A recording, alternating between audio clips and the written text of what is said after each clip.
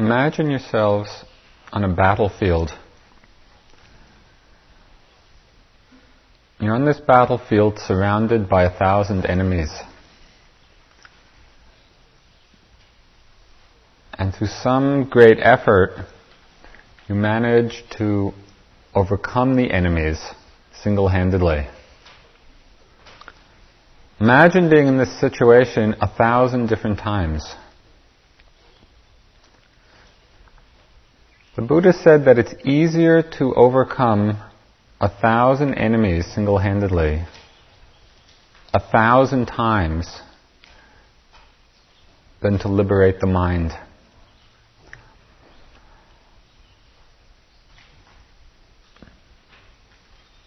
Maybe that gives you some appreciation of the task at hand.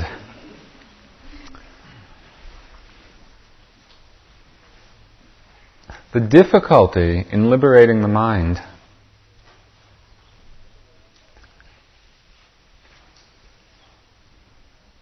comes because there are some qualities or habits or forces in the mind which are very deeply conditioned, very powerful forces with which we have to contend, understand. And for as long as we don't understand how these forces are working, so long are we in a battle. But it's possible through the power of our allies, the power of mindfulness and attention and awareness, to begin to understand what these forces are and to transform them from being hindrances to liberation into sources of insight or understanding. So tonight I'd like to speak about these hindrances, these forces in the mind which hinder understanding, hinder wisdom, hinder concentration. By putting the spotlight of awareness onto them, by beginning to explore and investigate their nature, it's possible to extricate ourselves from their grasp. And instead of being hindered by them, we use them to deepen our understanding. What are these 5 hindrances? I think as I go through them, you'll recognize how powerfully conditioned they are in our life experience. The first of them is desire. It's the wanting mind. Desire for different pleasures of the senses. Desire for pleasant sights or sounds or smells or taste. Desire for pleasant sensations in the body. Desire for pleasant thoughts or emotions. Whenever the mind is wanting, and we're identified and caught with that wanting, it becomes a hindrance. Why is wanting or desire a problem?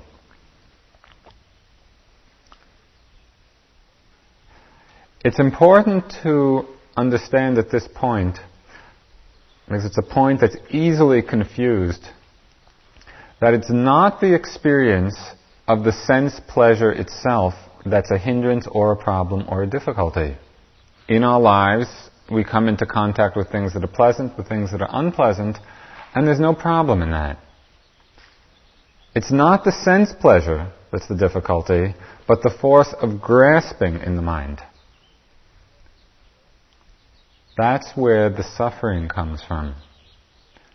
Why is it a hindrance? Why is that grasping or wanting problem?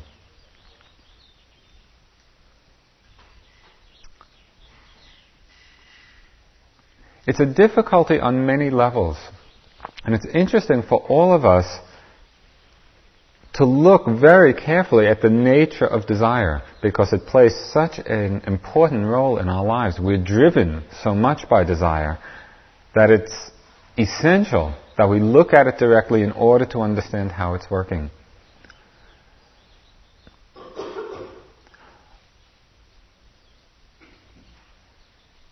One aspect of desire that makes it a difficulty or a hindrance is that it never brings about the sense of completion or the sense of wholeness or the sense of fulfillment that we're looking for. Because everything is changing all the time, we reach out for something and we either get it or we don't get it. If we don't get it, there's a frustration, there's a suffering. If we do experience, if we gratify the desire, we experience that pleasure for some time and then it changes, leaving us wanting more. And so we're always in this cycle of reaching out, grasping, it changing, reaching out for more. It's that carrot that's always in front of us. How many of our desires, just reflect now in your life, how many times have we gratified the wanting mind? Countless. Most of us have been very fortunate in our lives and have had ample opportunity to gratify our wants and our desires. Are we satisfied? Has it brought about a sense of wholeness in our lives, of completion, of peace? Or do we still reach out for more? This is the story of a friend of mine. His name is Mullah Nasruddin. He's a Sufi teaching figure who's a saint and a madman and a fool and wise and all rolled into one. He went into a marketplace and he saw in the marketplace a bushel of chili peppers for sale. So he bought this big bushel of peppers because they were cheap. And he goes home and he starts eating them, one after the other, and his mouth is burning. His mouth's on fire, and he goes on eating more and more. His friends say, "Why do you continue eating them?" And he looks at them as if they're totally ignorant. And he says, "Well, I keep waiting for a sweet one." We do exactly the same thing. We keep looking for the sweet one. You know, just as there's a just-in-case syndrome, there's also the if-only syndrome. If only I had a new car, I'd be happy. If only I had a bigger house. If only I could meet the right person. I know that there's one person out there who's going to make me happy. If only I could meet that person, I'd be fulfilled. If only I had brought the right cushions to this retreat, I wouldn't have pain and I'd be able to meditate and then I'd be happy. It goes on and on, if only, if only, if only, if only. And of course, no matter how many if onlys we actually satisfy and gratify, it's never enough. Because it's in the very nature, it's inherent in experience that everything is changing all the time. We can't hold on to anything. And so it's impossible, given the nature of experience, for something which is changing and impermanent and transitory to be the cause of our lasting happiness. So wanting or grasping is not going to do it for us. At best it gives us a temporary kind of enjoyment or relief or pleasure, but it's not the solution. It's one element of desire to look at and to reflect upon, to see how much of our life is spent reaching out for more, in the hopes that that's what's going to make us happy. And of course it never does. Another way of looking at desire and understanding why it's a hindrance, why it's a difficulty,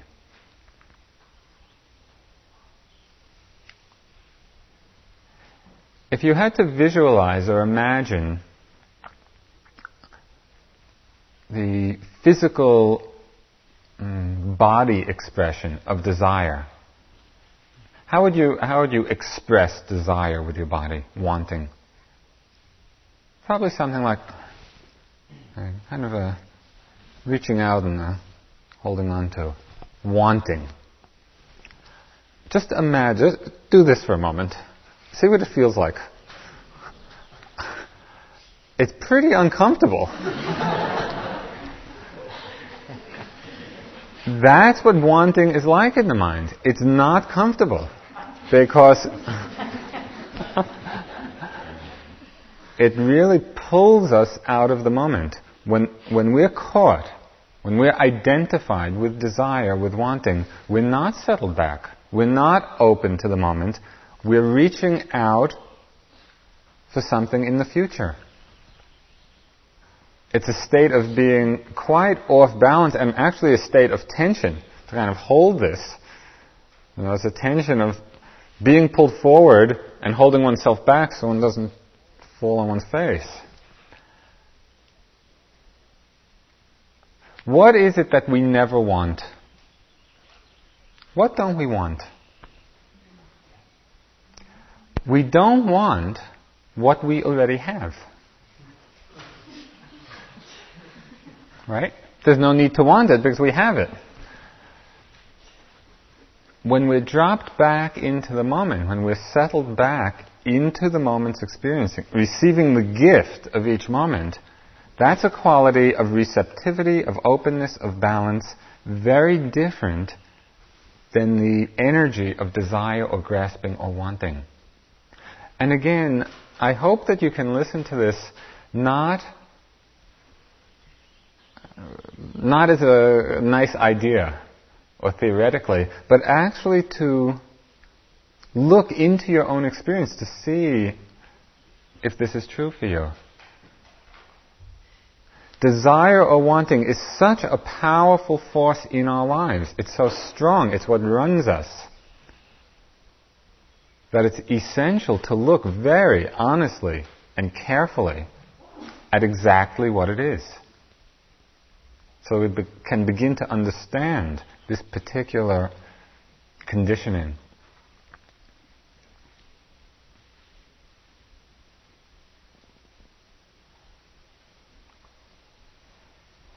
It's not fulfilling ultimately because things are always changing. It brings us out of the moment. It's that reaching outward. There's another aspect of it which is more subtle but very relevant to what we can experience and learn in the meditation practice.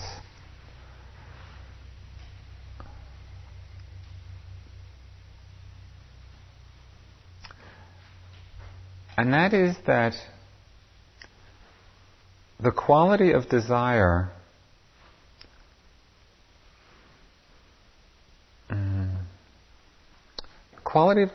deludes the mind. When we're operating from a place of desire, that's a place of mental poverty. It's a stance of poverty. That somehow we're not complete, we're not full, we're not whole, and we're hoping that something outside of ourselves will create that fulfillment. And it's that force of wanting, that force of desire, which obscures the fact that actually in every moment we are already whole and already complete. We don't allow ourselves the chance to experience that when we get caught over and over again in wanting. It deludes the mind in that way. Because what is it that we want?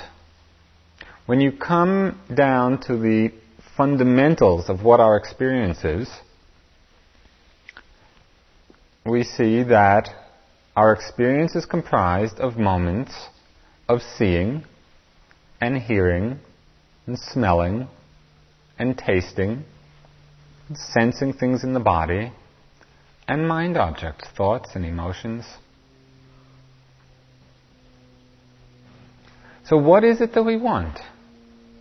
Another sight? I don't like this color, I want to see this color. Right? Or a different sound, or another sensation,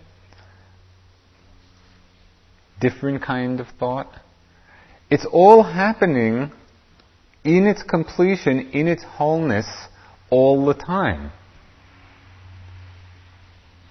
And if we can begin to understand how desire or wanting takes us away from that realization, then it's possible not to identify with the wanting mind so much, to see it just as another kind of thought or feeling, to drop back into the fullness of seeing, of hearing, of sensing, of thinking. We come back to our own completion.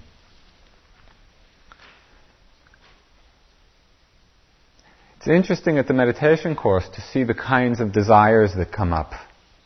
You know, in the world there's lots of opportunity. We're constantly being enticed. Our whole culture is based on that enticement.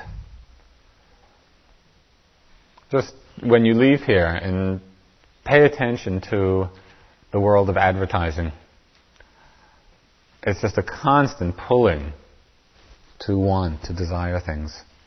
Here there's not much advertising. You know, the interview schedule is about all that goes up. Does desire stop? Probably not, if your mind is like my mind. What are you thinking about around 11:30? You know, as the smells from the kitchen begin to waft in. Lunch is the big hit of the day around here. Tea time. So many times I've observed myself, you know, when I'm on retreat, going to take tea, a piece of fruit, and I can be sitting and eating, and all of a sudden the desire will come for a second banana. And it can get very strong.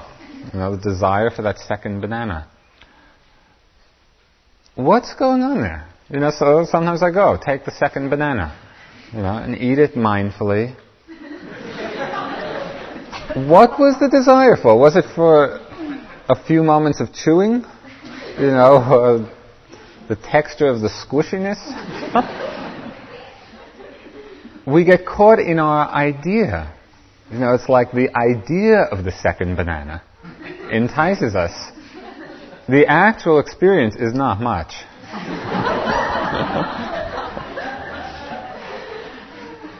I think you'll find that generally true. The idea is what's enticing. The actual experience is just another moment of either seeing something or hearing something or tasting something or some sensation in the body. And so just to explore, to investigate how over and over again the mind gets caught, we get seduced.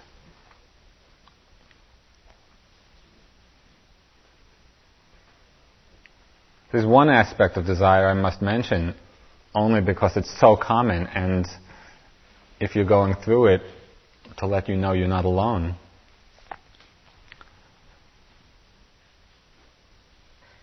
And that's the great Vipassana romance. You know, people come to retreat and most of you don't know one another. And it's all in silence and your eyes are downcast. And somehow or other you manage to scope out everybody on the retreat. You know, and there's one person who's attractive to you. And you manage to sit next to them during lunch.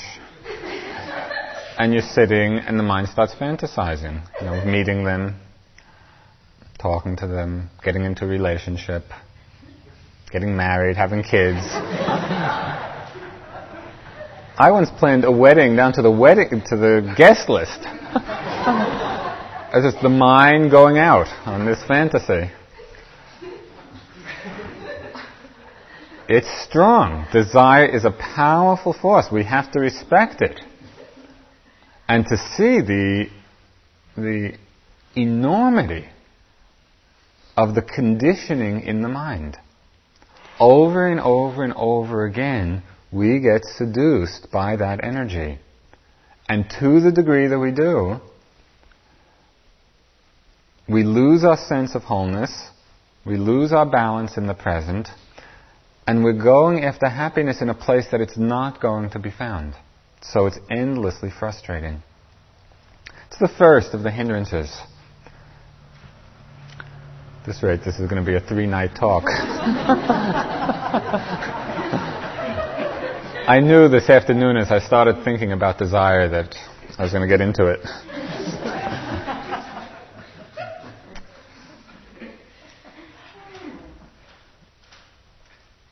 The second of the hindrances is the opposite kind of conditioning in the mind. And that's anger or aversion. Instead of grasping at something, it's the dislike, it's the condemning of an object. And there's a whole range of intensity, from mild annoyance to irritation, to anger, to hatred. It can be something as simple as the judging mind, judging everybody around you, or to the extent of manifesting in real violence. Unlike desire, anger or aversion or ill will is obviously painful.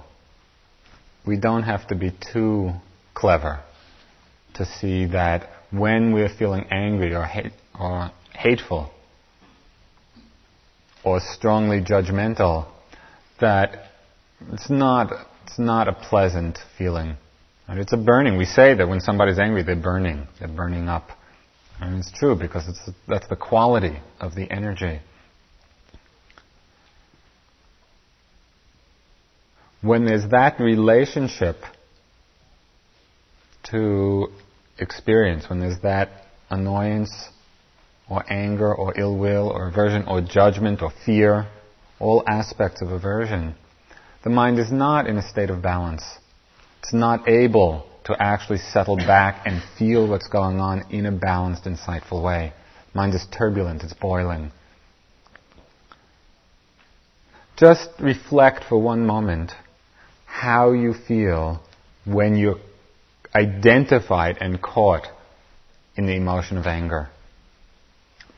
It doesn't feel very expansive. There's a tightening and a contraction.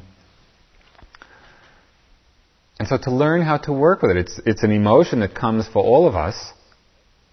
How can we work with anger or hatred or aversion in a way that's skillful? It's possible. It's possible to transform that into insight. One of the great advantages of anger is that when you're feeling angry, you're not sleepy. And it's energizing. And again, you think that here everything's nice, people feed you, and you don't have anything to do. And you think there wouldn't be much cause for anger to arise. You're doing the walking meditation. Very slowly, just lifting, moving, placing. Somebody comes clomping by.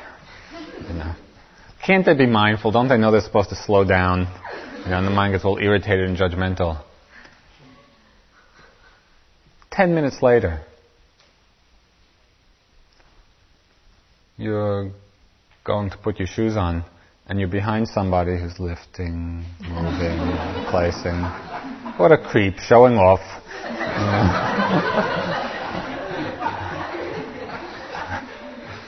The mind will take any opportunity. It doesn't matter.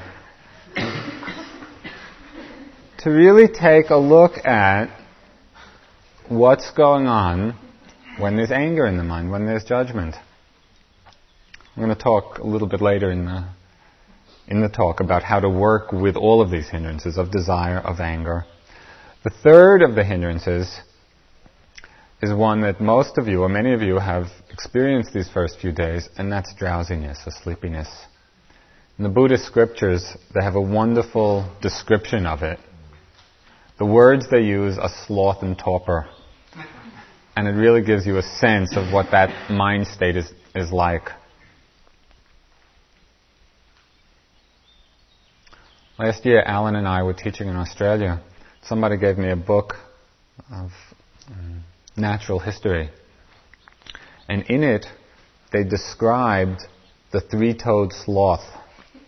And they hang by their tails from trees.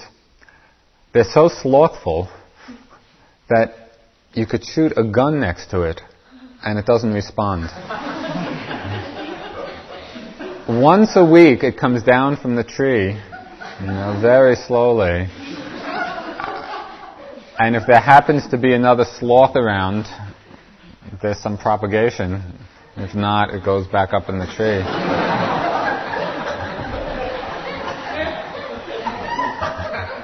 It's said that very little is actually known about sloths because nobody has had the patience to observe them.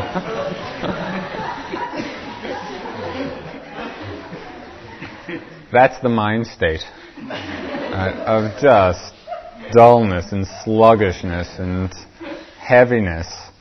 And unless we know how to work with it, it's a tremendous hindrance in the practice. Obviously, there's not much insight happening when the mind is filled with sloth. Because there's desire, there's wanting, there's aversion, sloth and torpor. The fourth of the hindrances is restlessness and agitation. And that's the quality of mind that's totally scattered and dispersed and restless, worried. It's just the opposite of concentration. Again, it's so interesting to observe the nature of worry. Worry is a key component to this agitated mind. What is it that we worry about?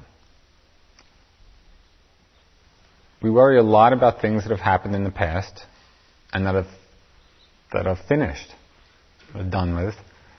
We worry a lot about possible things that might happen in the future.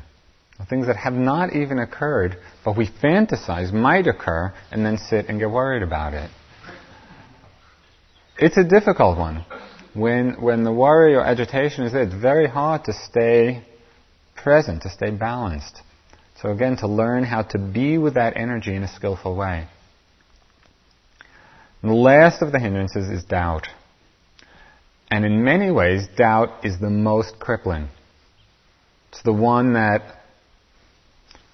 has the power to totally obstruct our path of understanding, our path of liberation.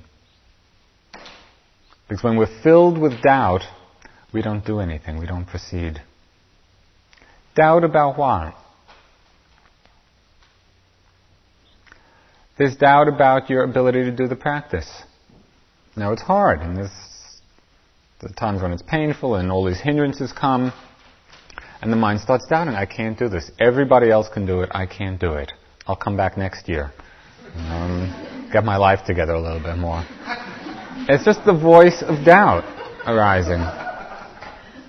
Doubt about the practice, especially, well, probably for the old students as well as the new ones.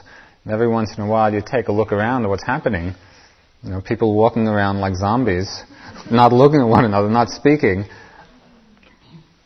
You could definitely have some doubts about it. What am I doing here? What is this? It's a bit like a mental hospital.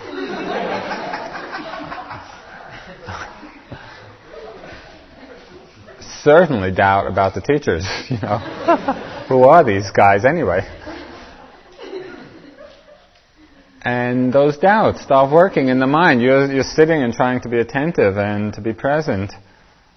And the doubts come, and to the degree that you get caught in the doubt, very difficult to proceed. So that's another hindrance that really has to be understood.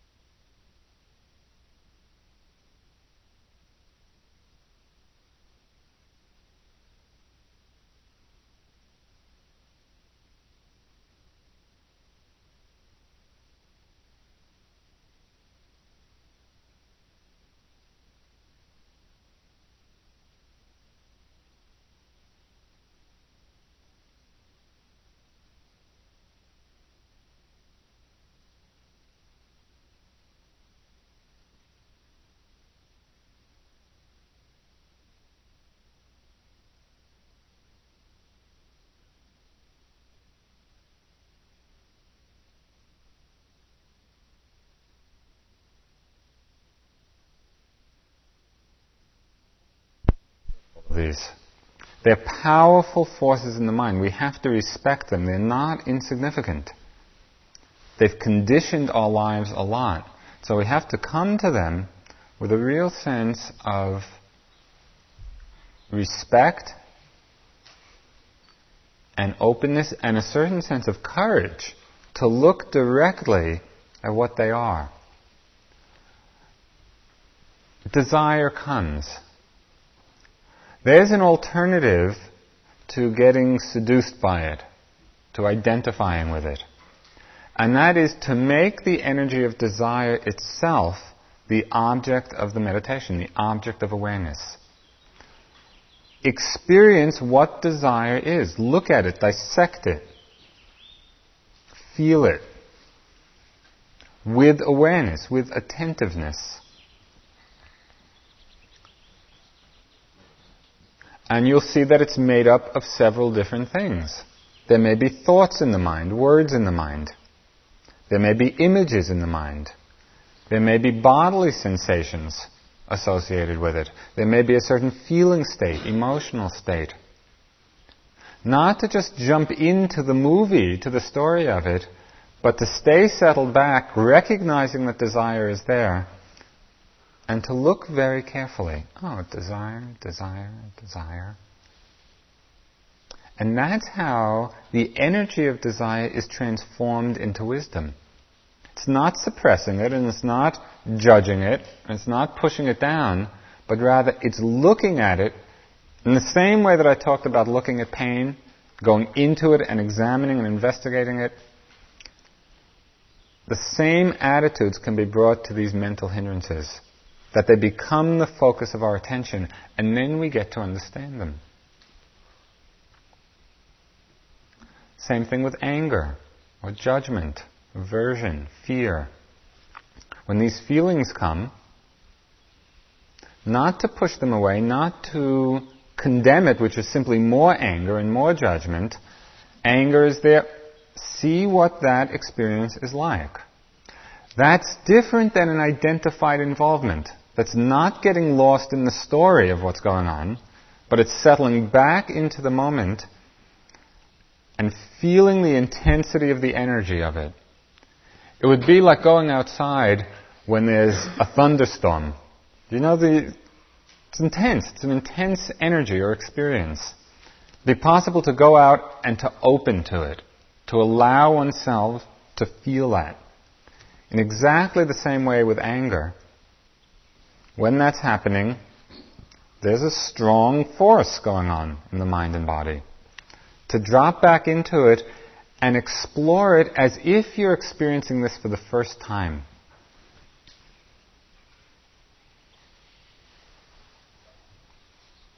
You'll see that as you do that, actually two things happen. One is that the anger or the aversion or even the hatred washes through much more easily. Because we're not feeding it, we're not locking it in, we're not binding ourselves to it. Certain causes and the energy arises and we're open to it, it arises and passes. And we're conscious of what happened. Another interesting thing to observe when we're mindful of the emotion of anger, in the moment of mindfulness, we're not angry. In other words, when you're being mindful of anger, in that moment, you're not angry. It's like watching the effect of the previous moment. And so the more moments of mindfulness that we bring to that mass, it's like interspersing moments of mindfulness in this cloud of anger. And if there are enough moments of mindfulness, the cloud disperses.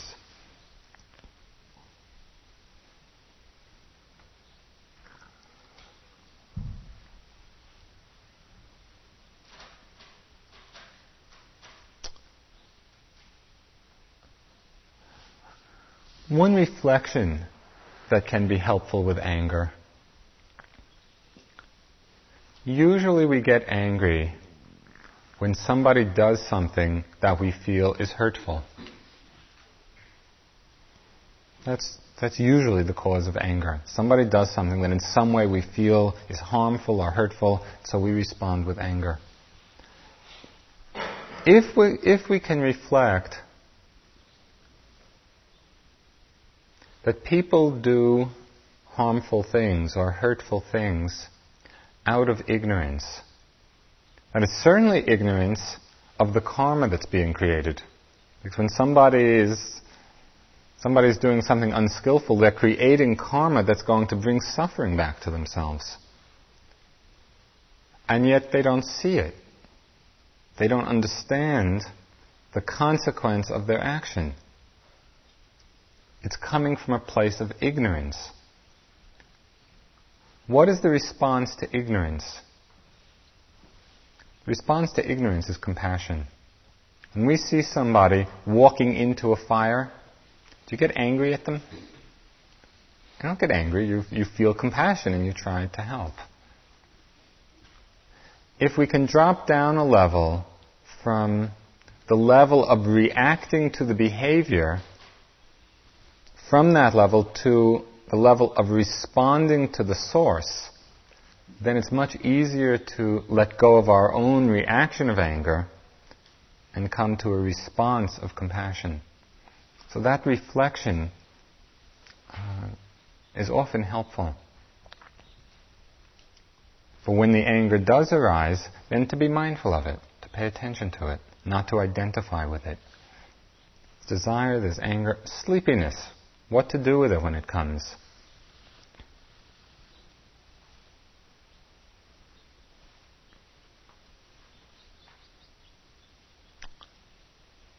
Pay attention to your attitude about sleepiness. Because I think you may find that there's an attitude of aversion and judgment, not liking feeling sleepy. And that attitude of aversion or judgment just creates a struggle in the mind when sleepiness is there.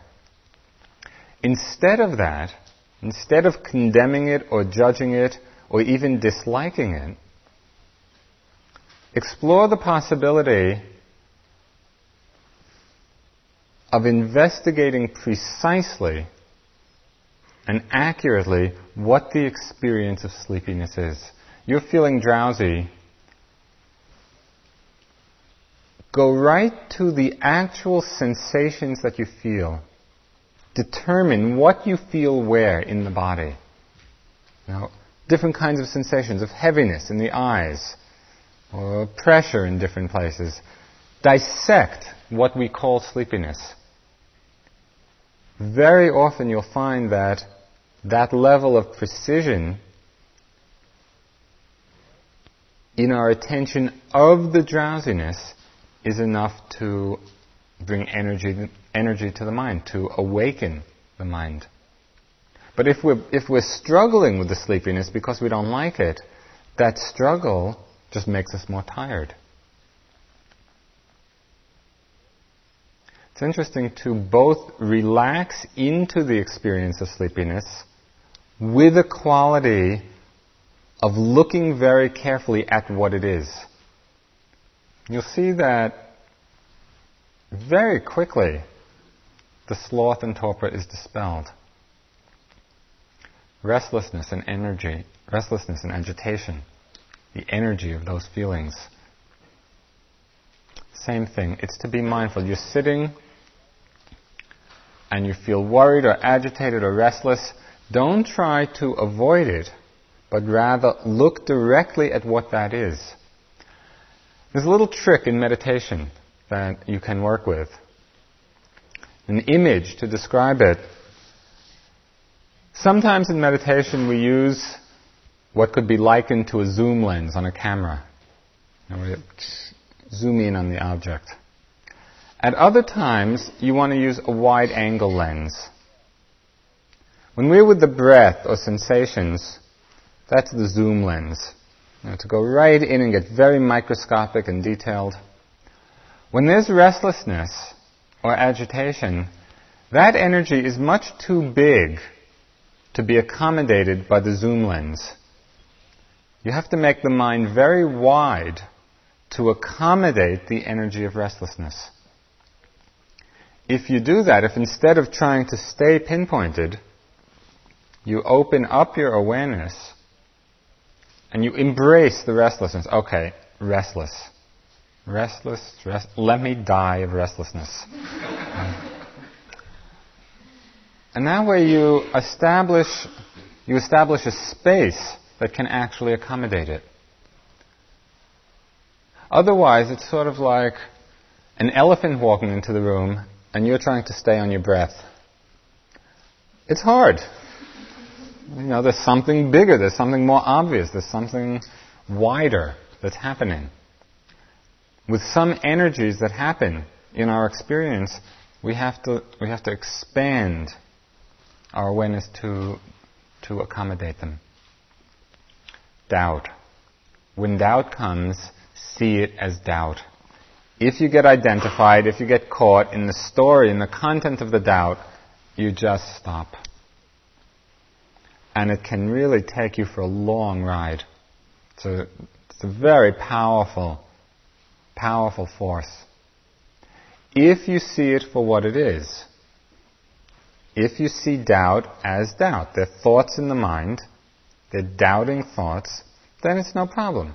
You're sitting, rising, falling, doubting, rising, falling. It's no problem. It has no power. Mindfulness is this extraordinarily potent force in our minds. It's a strong ally in this battlefield, where there are 1,000 enemies 1,000 different times. Mindfulness is like the magic sword. And it actually is like that. Because when we are mindful of all of these states, desire or anger or sleepiness or restlessness or doubt, when we're really mindful and attentive, this tremendous power that they've built up in our lives, in that moment of attentiveness, it's dispelled.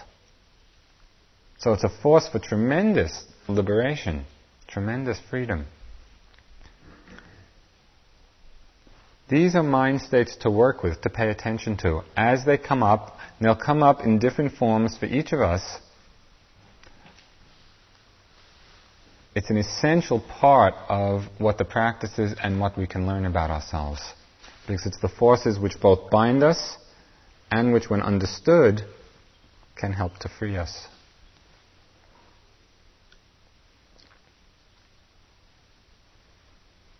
Do you have any questions about any of this?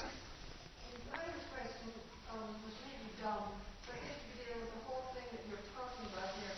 You began by saying difficulties of liberating the mind, right? I believe that's what you phrase. What do you mean by liberating the mind? What I mean by liberating the mind is liberating it from greed and hatred and delusion. Those are in the Buddhist teachings. Those are the three forces that keep us in bondage, that keep us in suffering. Keep us in bondage to suffering? Yeah. But it should be not...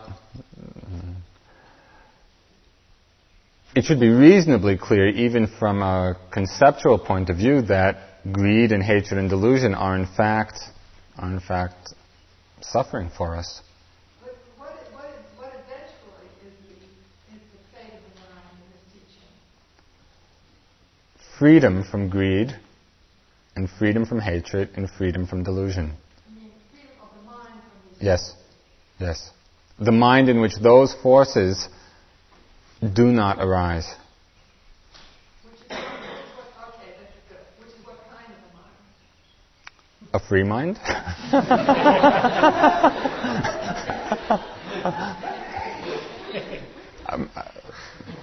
Maybe if you could ask more precisely what you're getting at. If that's not... No, it's not. That's why, as I said, it's difficult for me to get to. I would imagine that eventually you would want the mind to totally disappear. Well, maybe it does. When there's no greed and no hatred and no delusion.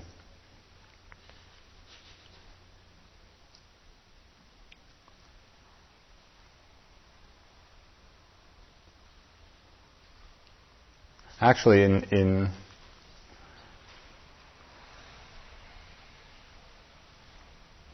the very classical teachings of the Buddha, that's exactly what does happen.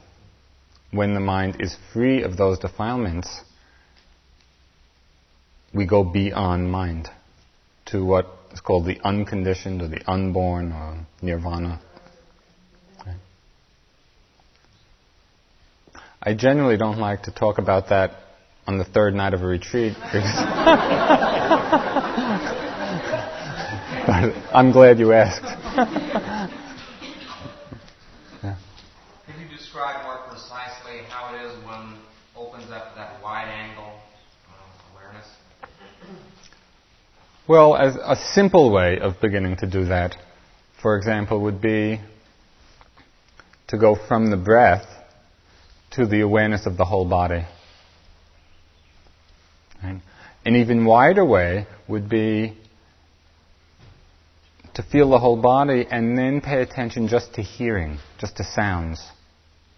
And that's a very, very effective way of expanding the awareness, because it's like the mind becomes like space in which all these sounds are coming and going. Yes? Does the ability to be mindful ever get tired itself? Does it? Seems to. It does seem to. Especially in the beginning when it's not highly developed. It's a factor of mind like any other quality. As it's practiced, that quality gets stronger.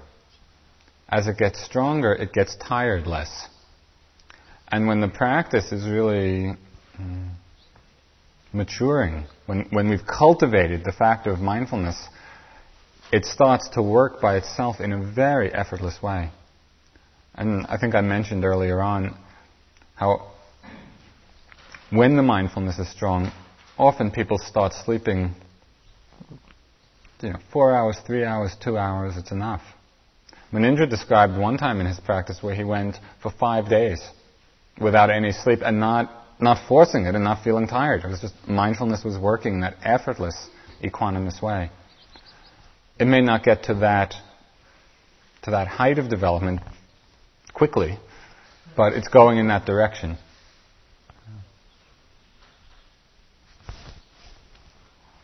Is there any way, when a person is agitated and thoughts going on, is there any way of being able to look at that agitation in a wide view without using something else like picking Without, I missed the last thing you said. Without what? Still being able to look at the agitation as agitation, but not to get caught up in it. I guess this is rather hard to do. I think a good way of beginning to attempt to do it would be to ask yourself,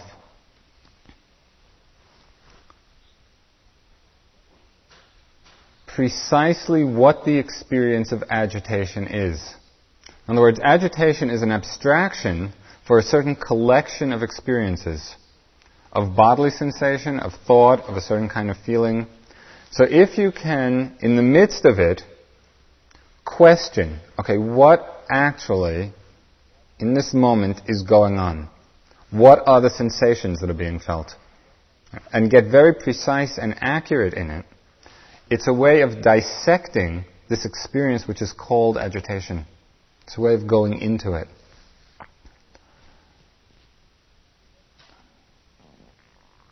It's the same principle as really with anger or desire or sleepiness. Not to settle for the superficial impression of that state being there, but a really careful look. What is it that's happening? What is this experience? And you begin to unlayer the components. Along those lines, one question that I've had in trying to clarify what the components are, then I use thought in order to figure it out. And that confused me because I'm trying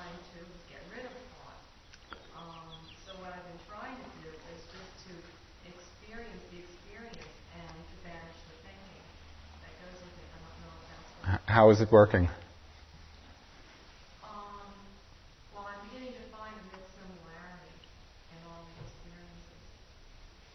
I think generally the direct looking at it is more effective than thinking about it.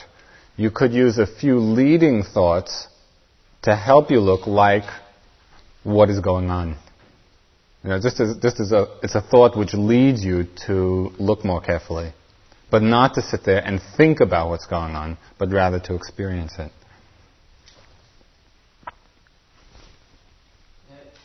There's a theoretical morality with the Eightfold Path and Five Hindrances and so forth, but it seems that functionally, through meditation, that it's amoral. That things just happen and you watch them happen. I'm not quite sure I understand how the functional part of it leads to the realization of the theoretical part of it. And some of what she was talking about, the theoretical part is thinking. It's not really action. Could you talk a little bit about how those two kind of bleed into one another? I don't understand that. Okay, I'll see if I understand. Actually, I'll do a Munindra, who, when you ask him a question, answers what he wants to answer. And usually it doesn't have much to do with the question, but it's... so.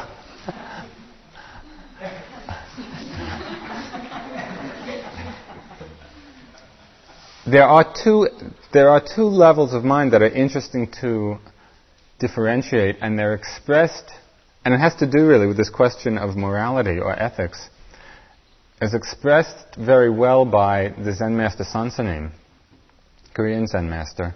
He said, "There's no right and no wrong, but right is right and wrong is wrong." That really sums up Buddhist teaching on morality. Because on one level, there's no right and no wrong. Everything is equally empty. And when we're sitting and just with passing phenomena, the thoughts that are happening in the mind can be the most perverse, as they often are. And if there's no identification with them, right, and we're just seeing them as passing phenomena, there's no problem. There's no unwholesome karma generated in that. It's just another empty passing phenomena happening. When we identify or when we put energy into either our thoughts or emotions, that's when we have to take responsibility for whether they're suffering causing or not. And really the ethics or morality of meditation and the Buddhist teachings have to do with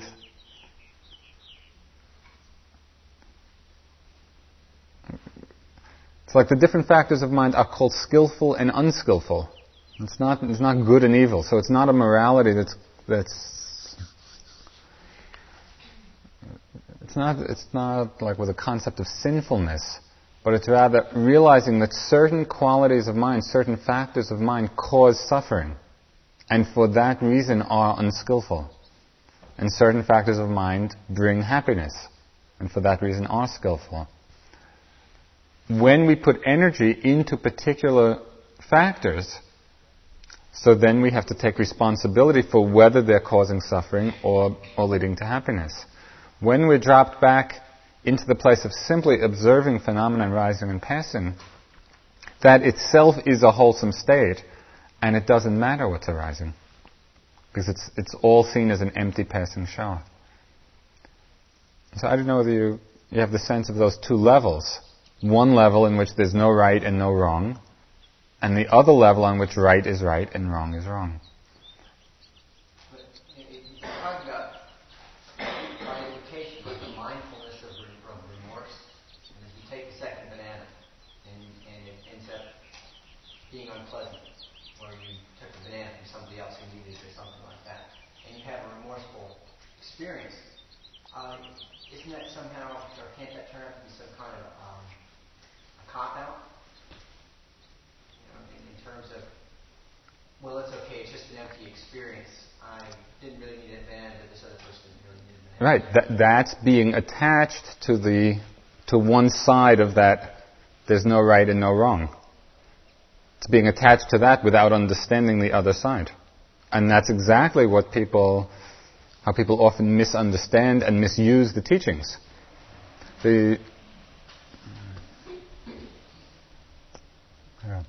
And that's why it's important to understand and integrate both levels of that, so you are acting appropriately to the level that you're working on. In other words, if you're sitting and you have the thought, I'll take the banana, or you have the thought, I won't take the banana, you're just sitting and watching these thoughts come and go, it doesn't matter. They're just empty thoughts. On the level of action, it does matter because it has consequences. Is that somewhat clear?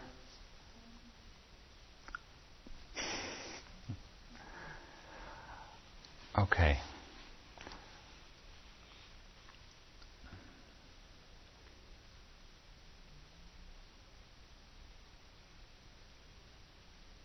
Now, working with the mind in the way that we are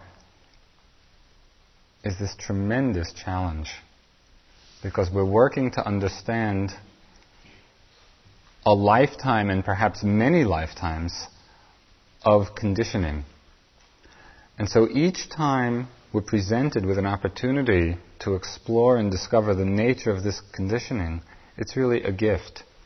Each of these states that I mentioned tonight can be seen as a gift if we respond to it in a way that furthers our understanding of them.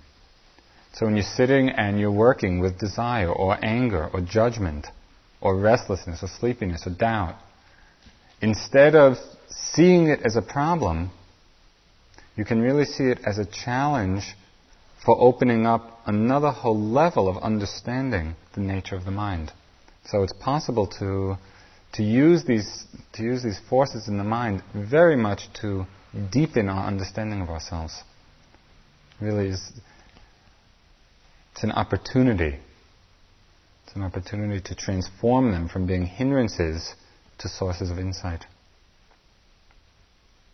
Thank you.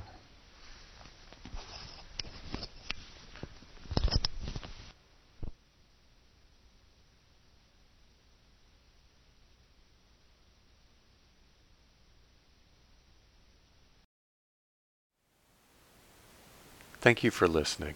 To learn how you can support the teachers and Dharma Seed, please visit dharmaseed.org/donate.